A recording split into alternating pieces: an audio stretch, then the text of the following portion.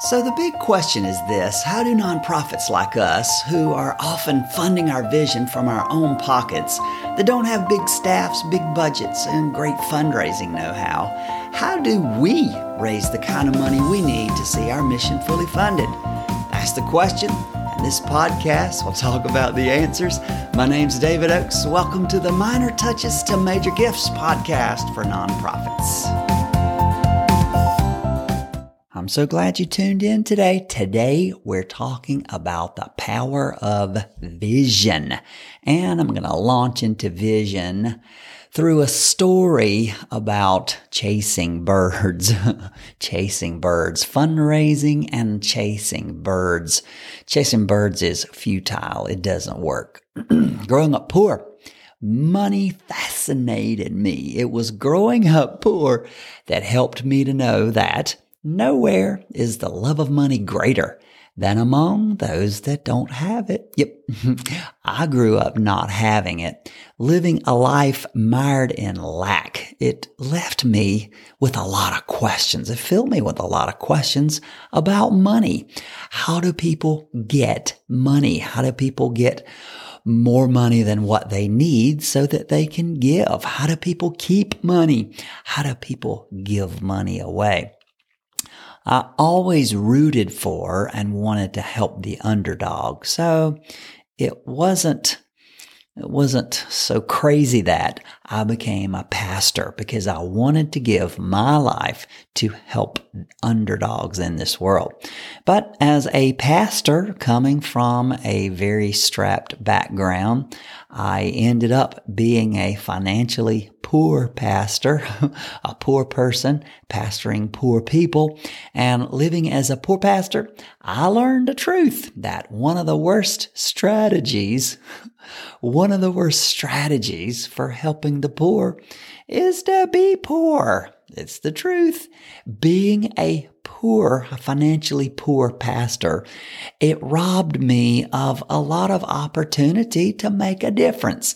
You see, early on, I learned not much good happens in this world without the money to make it happen. I remember wondering, how is it some leaders seem to always have the money that they need? Seem to have the money their organizations need.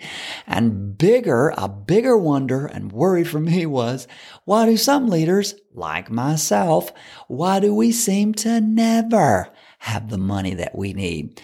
Actually, what I remember the most was being depressed. Having depression.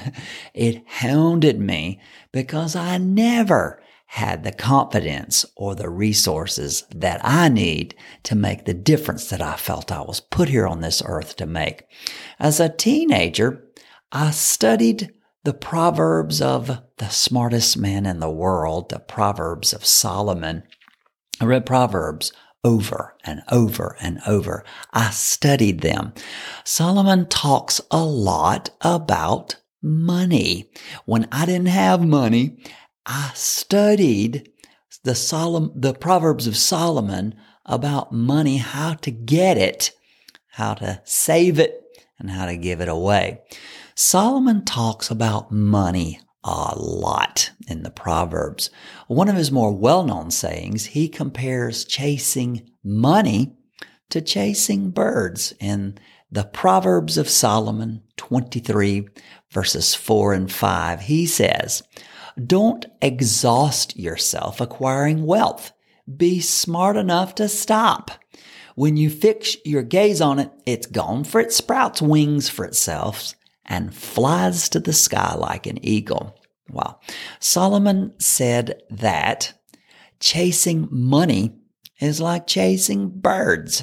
And like birds, money has wings. The more you chase it, the more it flies away. Now, there's a lesson here for fundraisers. There's a lesson here for nonprofit leaders and for missionaries and pastors. And here it is. You don't chase birds. You attract them. And likewise, you cannot chase money. You have to attract it. The more you chase money, the more elusive it becomes. Selah. Pause and think about that. So how do we attract money? If we chase it and it runs from us like birds, we attract it. We attract money by addressing injustices, by solving overlooked problems, by meeting tough needs, and by seizing opportunities. And the hopeful future that we create in our followers' minds through all of this service is called vision. Vision. Pastors, missionaries, nonprofit leaders attract money with compelling vision. With a compelling vision. A vision is what the world would look like if what you are doing magically or wonderfully, powerfully fixes the problem that you're addressing. A vision is what the world would look like when the injustice that you're addressing no longer exists. A vision is a picture of the future you're trying to create and what life will be like when you get there. Now, this matters. The biggest problem that I see among nonprofit leaders, they don't understand vision. They think that what they do is their vision, but that's not true. I hear nonprofit leaders say things like, our vision is to feed the hungry, or our vision is to serve minorities. Our vision is to house the homeless. Listen, here's the lesson I want you to grab from me today, and that is, your vision is not what you do. Your vision is what the world will look like if what you're doing works. Now, what you do we would call your mission. Now, your mission might be to feed the hungry, but your vision is what happens if all the hungry people are fed. Your vision is a world where malnutrition doesn't exist anymore. Your mission, what you do, might be to serve minorities, but your vision is a world where minorities never know discrimination. They don't need you anymore.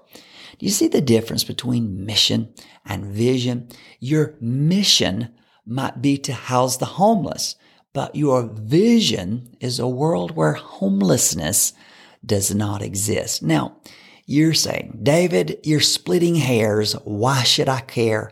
Why does that matter? Here's why you should care. Listen closely. Because visionaries rule the world. Visionaries always get the resources they need. Visionaries always get the money they need. Visionaries always attract the resources they need. Remember Solomon's wisdom. You don't chase birds, you attract them.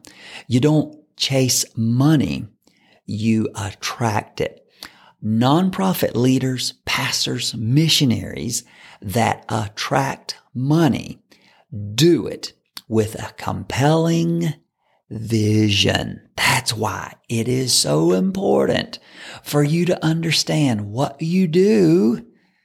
Feeding people is not your vision. Your vision is a world where people are never hungry. Wow. What you do is not your vision. What you do does not attract resources, but the vision for what the world will look like if what you do solves the problem, that's visionary and it attracts resources. Wow. So nonprofit leaders, pastors, and missionaries that get the money they need, they do it by casting or talking about a compelling vision. Wow. Do you need help crafting and casting a compelling vision to help people like you possibly, nonprofit leaders, pastors, and missionaries, to help you craft a compelling vision? I created a free resource for you called A Boring Vision, the biggest thing that'll keep you from becoming your donor's favorite charity. I created it just for you. It's free. It won't cost you anything. So click the link in the show notes and get my free resource. I've given it away to so many people all over the world. I want to give it to you today. It's a free download. The biggest thing that will keep you from becoming your donor's favorite charity. And I'll tell you, you should already know, the biggest thing that will keep you from becoming your donor's favorite charity is the lack of a compelling vision. Before you ask for resources, you should spend the quality time to make sure that you have a compelling vision, So get my free download. I made it just for you. Won't cost you anything. It's for you. I'm glad you tuned in today, and goodness gracious, I do pray, believing to God that just this little insight is enough to change your life and to help you get all the money that you need. I'm glad you tuned in today. So before you leave, let me send you away with some positive affirmations like I always do, because you matter and because I care. Always remember who you are. Remember who we are. We are proud nonprofit leaders on a mission to create a changed world. We're not begging. We're not pleading. We are inviting humanity to partner with Providence to see injustice become justice, to see wrongs become righted, so we can leave this world we found in a better place. It's all coming together. It's all breaking our way. Every day we're a little clearer in our message. Every day we learn a little more strategy. Every day we see another piece of the puzzle. So until next time, this is David Oakes saying, don't forget that paying attention to the minor touches is what leads to the major impact. So long.